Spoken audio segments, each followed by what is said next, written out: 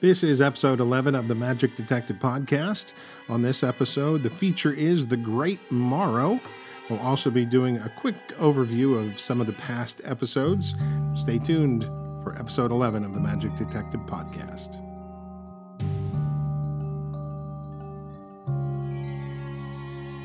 Hi, and welcome to the Magic Detective Podcast. I'm your host, Dean Carnegie. I am the Magic Detective, and this is episode 11. It's also the first episode for the year 2019. It's actually January 1st as I'm recording this, just past the midnight hour, so I'm fresh into the new year and ready to kick off and do a lot with the Magic Detective Podcast, by the way. I thought we would start, though, with just a quick... I don't know if it's an overview, but I just want to go over some things in some past episodes. The first one is kind of funny to me, personally. It happened in episode 2. I told a story called How Uri Geller Fixed My Doorbell. If you didn't hear the story, you should go back to episode 2 and listen to the story. But I got an email from a listener who actually said to me, "You do know that Uri Geller did not fix your doorbell." So, yes, I know that. It's you have to go back and listen to it. It makes a funny story to tell. Of course, I know that Uri Geller did not fix my doorbell. But anyway, so there's that. Hopefully, I've cleared that up for everybody that didn't know otherwise. Episode 4, the Survey Leroy episode. This is, as of now, the third highest listened to podcast on the Magic Detective. And... I am kind of sorry for the episode. I think I don't know. It's my own personal critique. I messed it up. It's a good episode, but I should have told you the whole story of Survey Leroy rather than just the end of his life. I didn't really give you a whole lot of information about the early part of his life, so I'm going to have to make up for that in a future episode and tell you about the wonderful life of Survey Leroy, as well as Mercedes Talma, and the various people that played Bosco in the show, in the Monarchs of Magic show. So look for that in the future.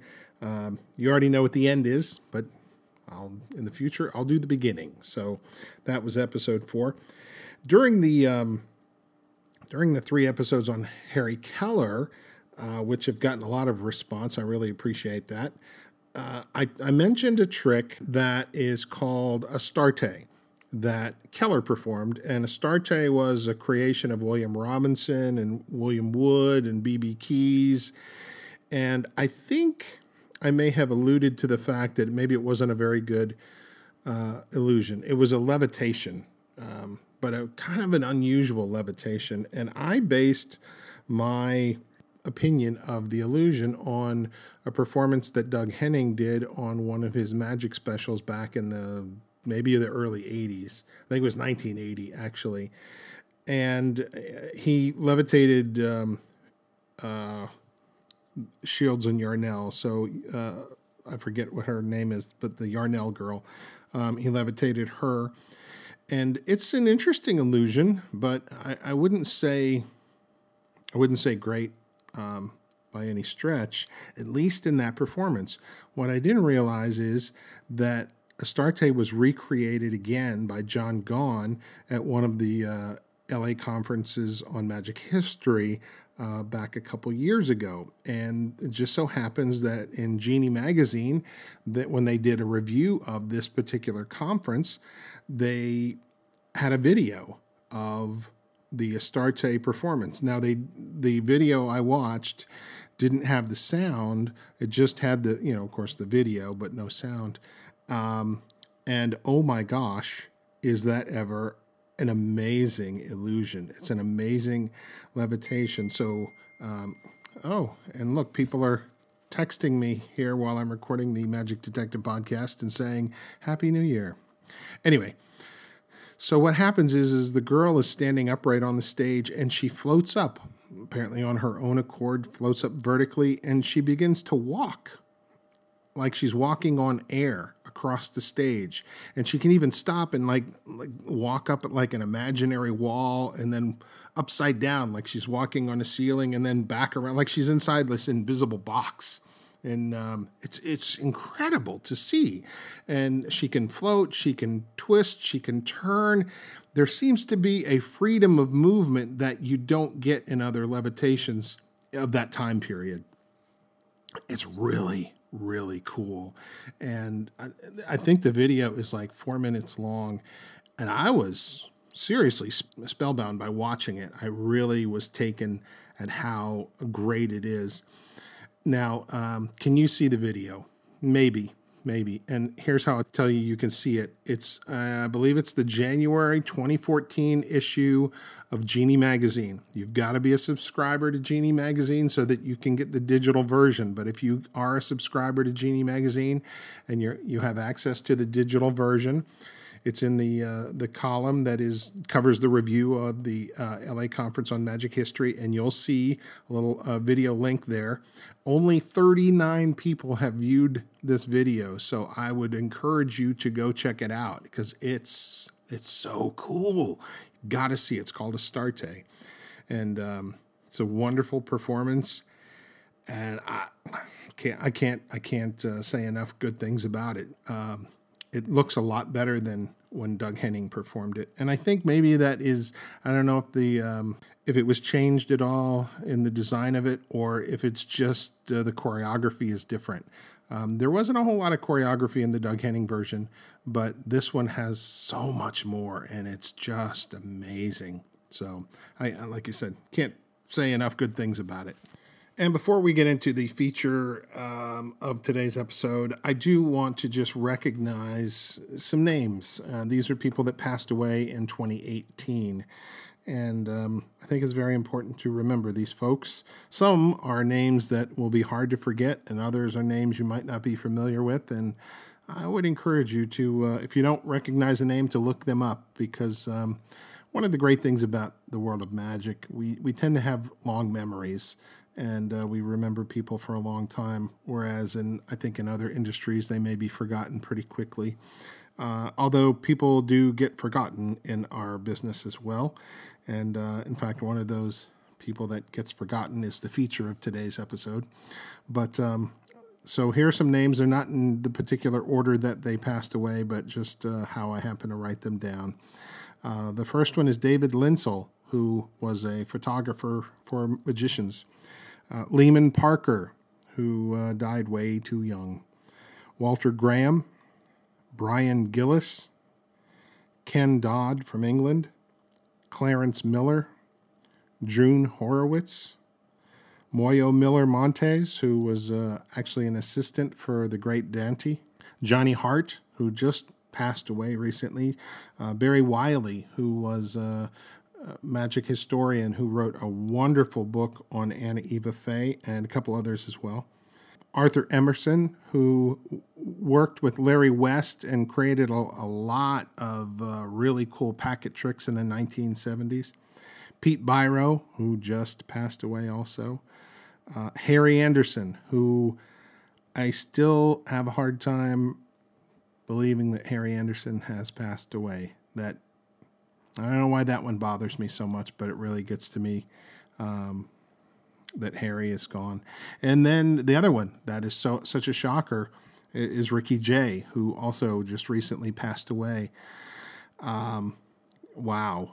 Those are some really big names, and magic is lesser for having them gone now. But we can remember them, and we should. And we should honor their memory by talking about them and researching them and continuing to do their magic if at all possible. So that is just a remembrance of some of the people we lost in 2018. It's not a complete list by any stretch of the imagination, and I apologize if there was someone important to you that I didn't mention in the magic world. My apologies, but I did the list pretty quickly, so. Let's get into today's feature. And as I mentioned, this is a guy who, frankly, a lot of people aren't familiar with. He's been forgotten by the magic world for the most part. His name, we know him as the Great Maro. And if you ask 12 magicians. Who was the great Maro? You might get 12 different answers, or you might get 11 answers that are the same, which are, I have no idea. And then one person guessing. The great Maro began his life as Walter Truman Best. That's his real name. He was born September 25th, 1869 in Montpelier, Vermont. As a boy of 11, his father drowns in an accident. And after his father's death, Walter and his mom, they moved to Iowa. While in Iowa, young Walter Best is apprenticed by a photographer, and he lives at the photography studio, lives in the back. And it's kind of a side note. While he's there, he finds this book and on how to play the guitar. It happened to be a book and a guitar. So at night, he would actually teach himself how to play guitar from this book. A short time after becoming this photographer's apprentice, the photographer vanishes into the night. Apparently, I guess the creditors or whatever were after him, and Walter keeps the equipment that he has, and he packs up and he moves to Kansas City. And while he's in Kansas City, one of his first gigs as a photographer is for a lady. He's going to take some family photos for her. And he is setting up his photography equipment when he hears a sound. It's a musical sound, and he kind of recognizes it. And he asks the woman, what is that? What is that sound? And she says, oh, that's my daughter. She's learning how to play guitar. And Best says, guitar, do you mind if could I see this? And she, oh yeah, sure. So she calls her daughter in, and the daughter plays a little bit of a song, and then hands the guitar to Best, and Best begins to play the guitar. And it's at that moment, or a few moments later, that Best is fired. He's fired as a photographer and instantly hired as the music instructor for this young girl, because he's apparently such a good guitar player. Keep in mind, Walter Truman Best has never heard anyone play a guitar. He only learned it by reading a book, and apparently he's really good. So Best decides, maybe I'm onto something, and he goes into town, into Kansas City, and he finds a music store. And while he's in the music store, he sees a guitar hanging, and he points to it, and he says, could I see that? And the owner says, yes, sure, and hands him the guitar. And Best begins to play the guitar. And much like the earlier story, the owner looks at him and says, excuse me, could I interest you in giving lessons here at the store? And thus begins his career there in Kansas City. Now, Walter Best is living at a boarding house in Kansas City along with some other people. And I guess in the evening, all the boarders get together in the parlor and they share their stories of their day or whatever. And Best, from time to time, probably plays the guitar. And another boarder that lives there gets up and he does a card trick. And this blows Best's mind. He has never seen magic. Before, he'd never heard the guitar played. Now he's never seen magic. What is this? He has to know what this is, what this thing is. So he talks to this fellow and he says, what is this? How is this? Can you teach it to me? And the fellow says, yeah, I'll teach you how to do the trick. The fellow's name is Albert Wilson, and teaches him how to do this particular trick. Actually encourages him to get a magic book. And I believe, although it's not recorded, but I believe the book he probably got was Professor Hoffman's Modern Magic, because it was during that time period. So that's very likely the book that he picked up. And by the way, this Albert Wilson fellow, if you probably don't know the name, Albert Wilson actually learned his magic from Robert Heller. And you've heard me mention Robert Heller a couple times during the podcast in previous episodes, and there'll be an actual Robert Heller episode coming up in the future. But Albert Wilson worked for Robert Heller. You might know Albert Wilson better by his official name, which was Dr. A.M. Wilson, and he would eventually become the editor of the Sphinx magazine. So this is who Best runs into early in his life. Now, in 1890, Best moves to Chicago, and he opens a guitar and mandolin school. And it was also around this time, around 1890, that Best changes his name from Walter Truman Best to Edward Morrow.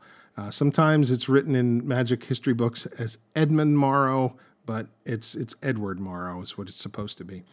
And this is his personal opinion, I think it was a mistake to change his name to Maro. He had, no pun intended, he had the best name. Really. I mean, when your last name is Best, how can you beat that? How can you get better than Best? You know, he's the best magician. Come on, that's the greatest name. But in any case, he did change his name to Edward Morrow. Now, in 1892, this building, by the way, where he has the guitar and mandolin school, in the same building, there's a Lyceum circuit in there, a booking agency, basically. And in 1892, they hire Best to do shows for their bureau. He's hired to do music shows for the bureau. And he's out one day doing a show, and he works with several other musicians.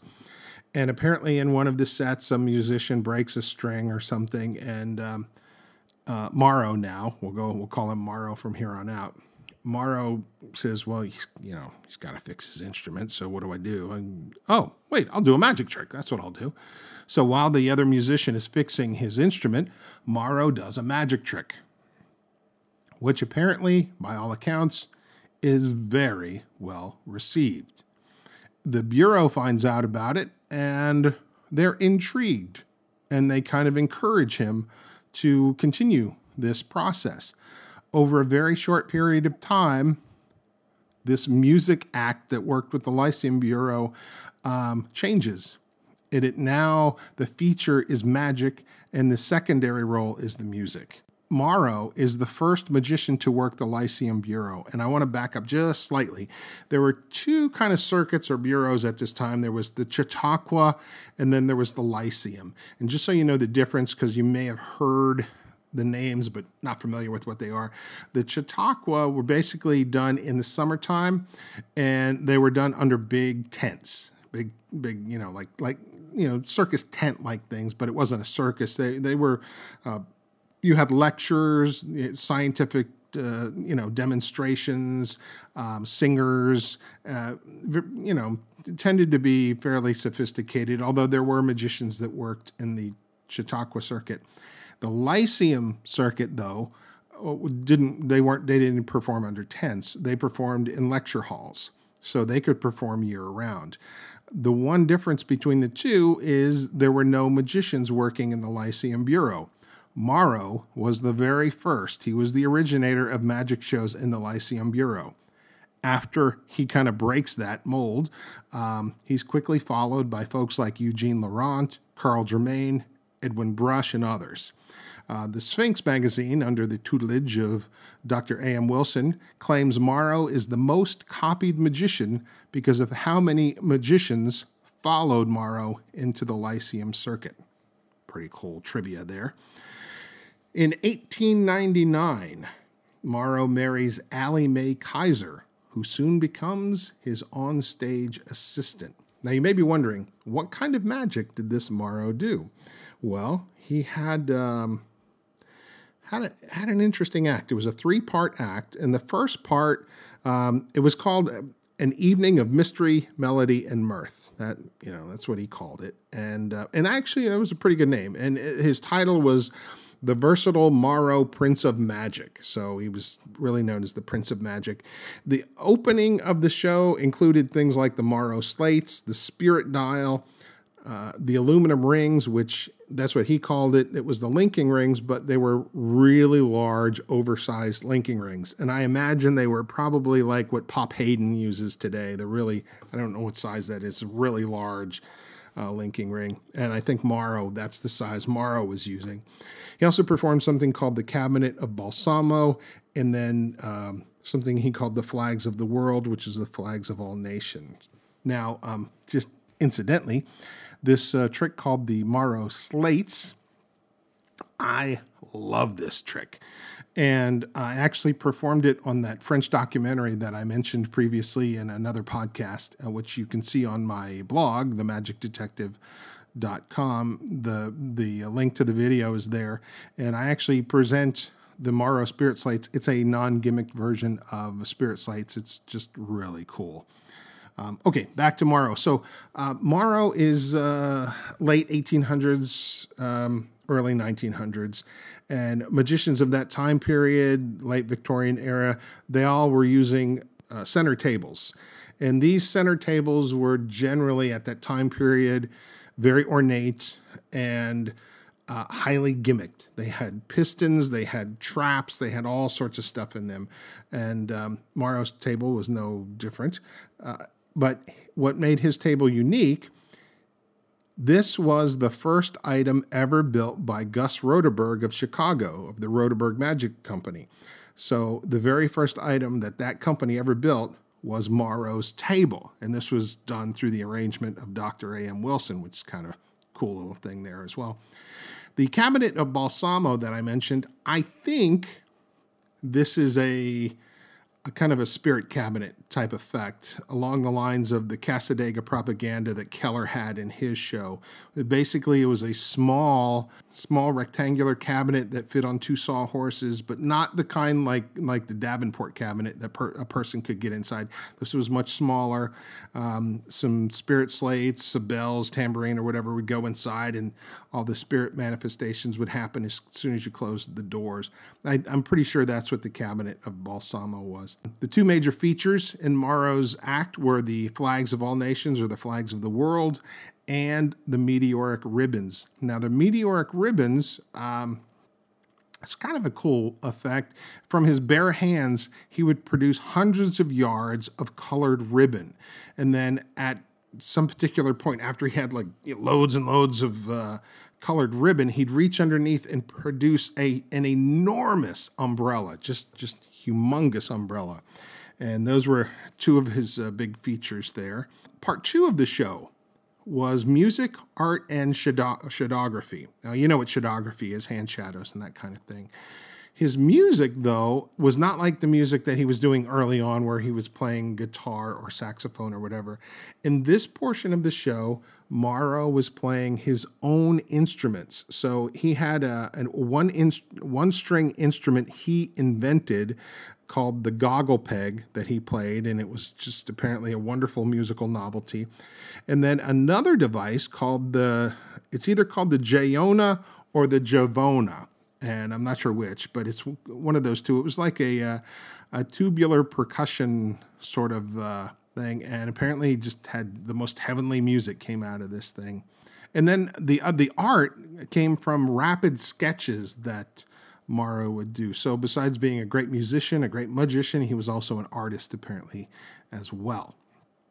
Now we get to part three of the performance, and part three has such an original name. It's called 40 Minutes More of Magic.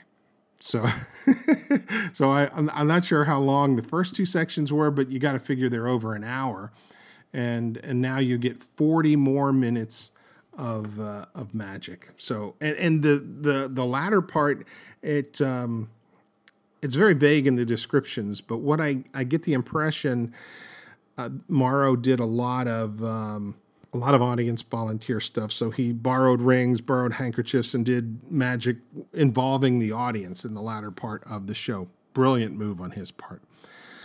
Listen to this. At the height of his career, Maro was making $3,000 a week, and that was back then. $3,000 a week back then, or roughly $100,000 a week at the turn of the century.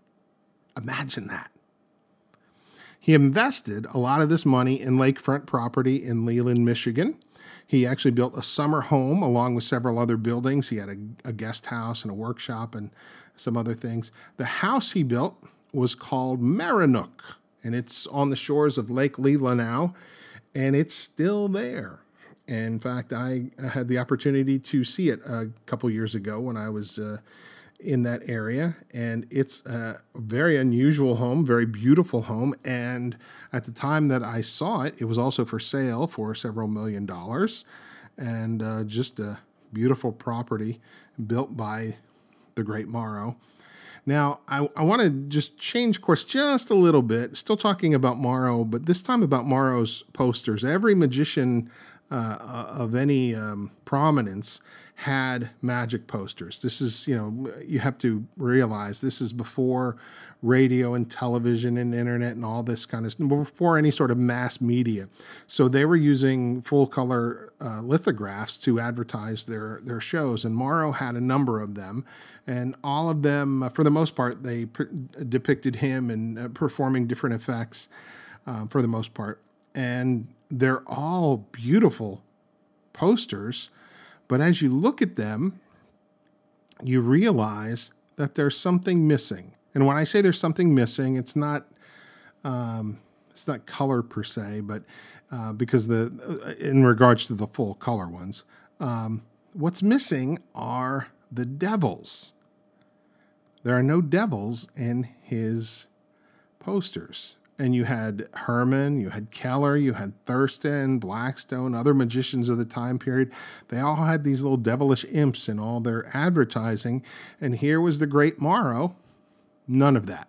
In fact, there is a really cool cartoon that was in the Sphinx magazine that actually makes fun of this whole thing. And I will put a copy of that on my blog, themagicdetective.com, on the notes for episode 11, so you can see what the cartoon is, but it's really great. Maro was a well-known performer in the magic world. He appeared on the cover of the Sphinx and the cover of Mahatma magazine. His final days, now, listen to this. These are his final days. Both Maro and Eugene Laurent were both booked to play Bridgetown, New Jersey, at the same place. And Maro finds out about this, that he and Laurent are both booked there. And he sends a note to Laurent and says, "Leave something for me, please." Because he knows these guys working the Lyceum circuit are doing the same material that Maro's doing. And so Laurent leaves out a couple things. They're friends, friendly competitors. And he does leave out some things. Maro performs his last show with a temperature of 104. Now, after this, he makes it to Bridgetown, New Jersey. The show is completely set up, but unfortunately, Maro never performs. Instead, he's so sick, he's taken to a hospital in Philadelphia. While he's there at the hospital in Philadelphia, he's visited every day by none other than Harry Keller. Keller actually considered Maro one of the best performers alive. Visited him, like I said, every day. February 26, 1908, Maro dies of typhoid fever at the age of only 38 years old. His final resting place is at the North Cemetery in St. Charles, Illinois, in the Allie Best's family plot. There's a giant 6-ton boulder, which actually came from Maranook, the Maranook property, and it marks his grave. And today, that 6-ton boulder is sitting upright with a cement base around it, courtesy of Terry Evanswood, who actually took it upon himself to have that done. So we greatly appreciate that. Now, Maro, as I said, died at 38 years old. Had Maro lived, listen to this, he would have signed a 2-year contract to perform in Australia, because he was just getting ready to do that. As far back as 1896, Maro had started working on setting up a tour in Mexico, which never came to pass, but he was learning Spanish so that when he signed the contract to do the tour, he could actually perform his whole show in Spanish. David Devant was actually interested in bringing Maro over to England in order to perform at Egyptian Hall. And had he lived, perhaps Maro would have been, and I believe he would have been, counted among the greats like Keller, Thurston, Dante, Blackstone, and others. Now, after Maro, there were some people keeping his name alive, and those people were his pupils. J. Elder Blackledge was one in particular. Blackledge, as a boy, vacationed with his family there in Leland, Michigan, and met Maro while he was there, and Maro taught Blackledge some magic. Years later, when Maro died, Allie Best gave J. Elder Blackledge the cabinet of Balsamo as a gift. Another pupil was Louis McCord, who first saw Maro perform in Philadelphia. And McCord would actually take lessons from Alonzo Moore, who was an assistant to Maro. Eventually, Louis took Maro's name and changed the letters around a little bit and became known as Silent Mora. So instead of Maro, he was Mora. And just a little side note here, when Maro died suddenly, Silent Mora was just, naturally he was grieving, but he felt terribly guilty for having taken Maro's name. And he sent a letter to Allie Best just apologizing profusely for what he had done. And by all accounts, he never heard back, but it's kind of a sad note there. Another friend of Maro's was Carl Germain, who had befriended Mrs. Best and also helped her in selling off a lot of Maro's equipment after he passed. And apparently, Germain and Maro's widow may have had a romantic relationship, although probably short-lived. From Maro's estate, Germain received the meteoric ribbons, the flags of all nations, or the flags of the world, and the Dr. Faust padlock. And the padlock, which we all know today as the Germain Spirit padlock, was not original with Germain. I was a little surprised by this, but sure enough. And actually, it wasn't original with Maro either. Apparently, the Spirit padlock was first owned by Charles Bertram in England, and Maro got it from Bertram, and then it went to Germain. And now I think Tim Moore has it in his collection, I think. Houdini. Does Houdini fit in the picture? I can't actually say if Houdini knew Maro. It wouldn't surprise me if he did know Maro, but I haven't tracked that down yet. But what I do know, there is a Maro Houdini connection, and it's this. And this is really, really cool. There was a cabinet illusion built that was known as the Mystery of Arion, and Maro had this built, and of course he passed away, and the cabinet was sold to John Gardenia, who purchased it from Maro's widow. Well, Houdini bought it from John Gardenia, and he had plans to put it in his show in the 1927 season. And if you're familiar, Houdini never got to perform the 1927 season because he died in the fall of 1926. But he had this Mystery of Arion purchased and ready to go to put in the show during that, the 27 season. What was the Mystery of Arion?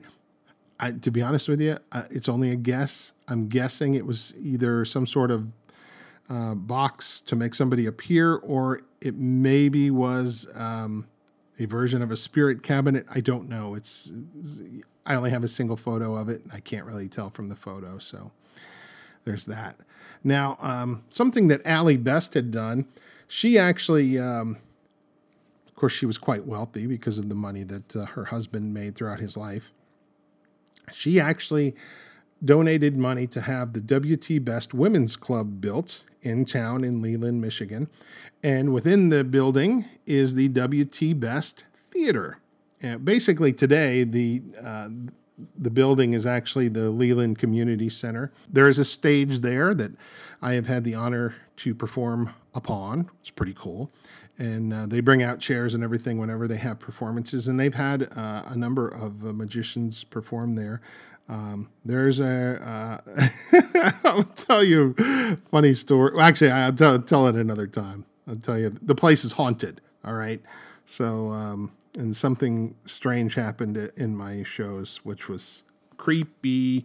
But anyway, let's get back to Best. So, in 1905, while Best was still alive, a group of Maro's friends, magic friends, gave him a rare print of Cagliostro.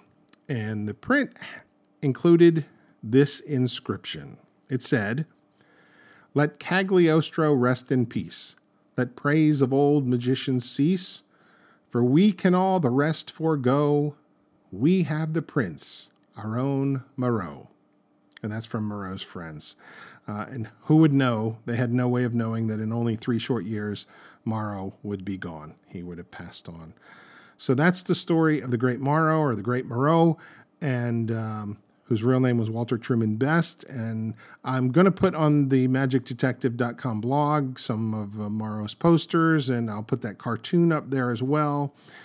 So you can check it out. And okay, I'll tell you the story really quick because it's kind of a funny story. So the community center there asks me to come and do a lecture on the Great Maro. And so I created what I assume is the first ever lecture on the Great Maro with the PowerPoint presentation. And whenever I do lectures, magic lectures for lay people, I usually try to include magic in the process. And in that particular presentation, I did the spirit dial, I did some shadography, and I did Maro's spirit slates and a couple other things as well. It was very, very well received. But they also asked me to do 2 shows for the general public, and in both shows, something odd happened in both shows. Now, one of my routines that I have performed thousands of times, I've performed it in theaters and on TV and just everywhere you can imagine, I have performed this particular thing. It's the linking hula hoops. And it's kind of become a signature routine for me because I've taken what was Dick Zimmerman's routine and, completely changed it.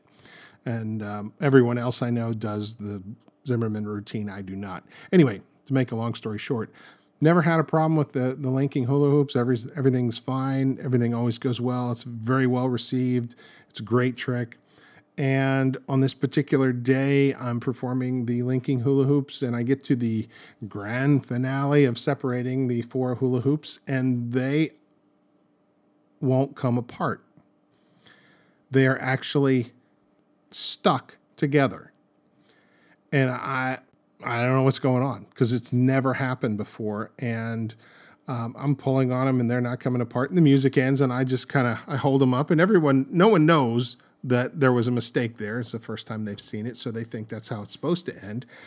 And I go on with the rest of the show like it's no big deal. I cannot I'm thinking about it throughout the whole show. What in the world happened? How are these things, they're really firmly joined together. I cannot get them apart to save my life. So anyway, I had set them aside. I went on with the rest of the show. It was no big deal. When the show was over, said goodbye to everybody and got ready for a second show.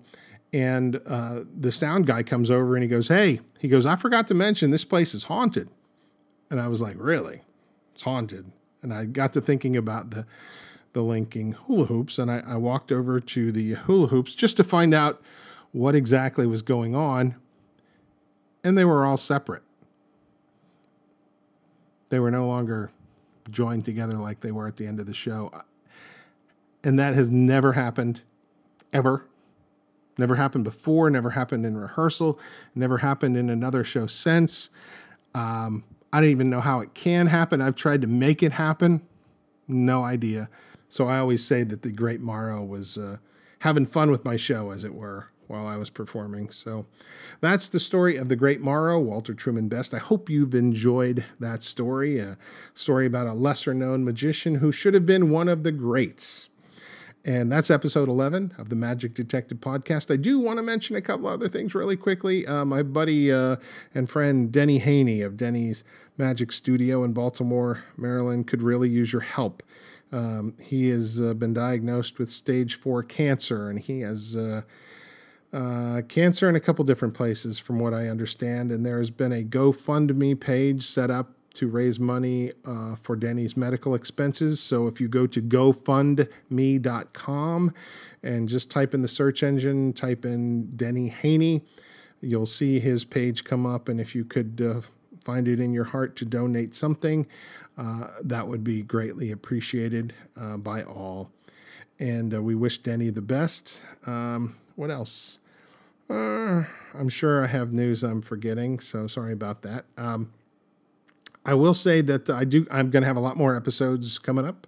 I don't know when the next one's going to be out because I will be finally returning to Virginia in a few days, and I have a whole lot to do to get my performing career back in order because I've been off the grid for 3 months, as it were. So I've got to get that restarted and going again. So maybe a couple weeks before you see another episode 12. But stay tuned because there'll be more coming out. And don't forget to like and share and subscribe to the page. Please like the episodes, because the more you like the episodes, the more people go, hey, if more than one person liked that episode, maybe I should listen to it. So, and you can like them on any of the platforms, whether it's on Google or Stitcher or Podbean, which is what I'm on, or any number of the different ones that I'm on. You can like it. You can leave a comment, and I would really appreciate it if you left a comment as well. And subscribe so you know before everybody else when these episodes are coming out, so you don't miss any, because there's a lot of great content here. So once again, my name is Dean Carnegie. This is episode 11 of the Magic Detective Podcast, and I'll be talking to you soon. Take care. Oh, and Happy New Year.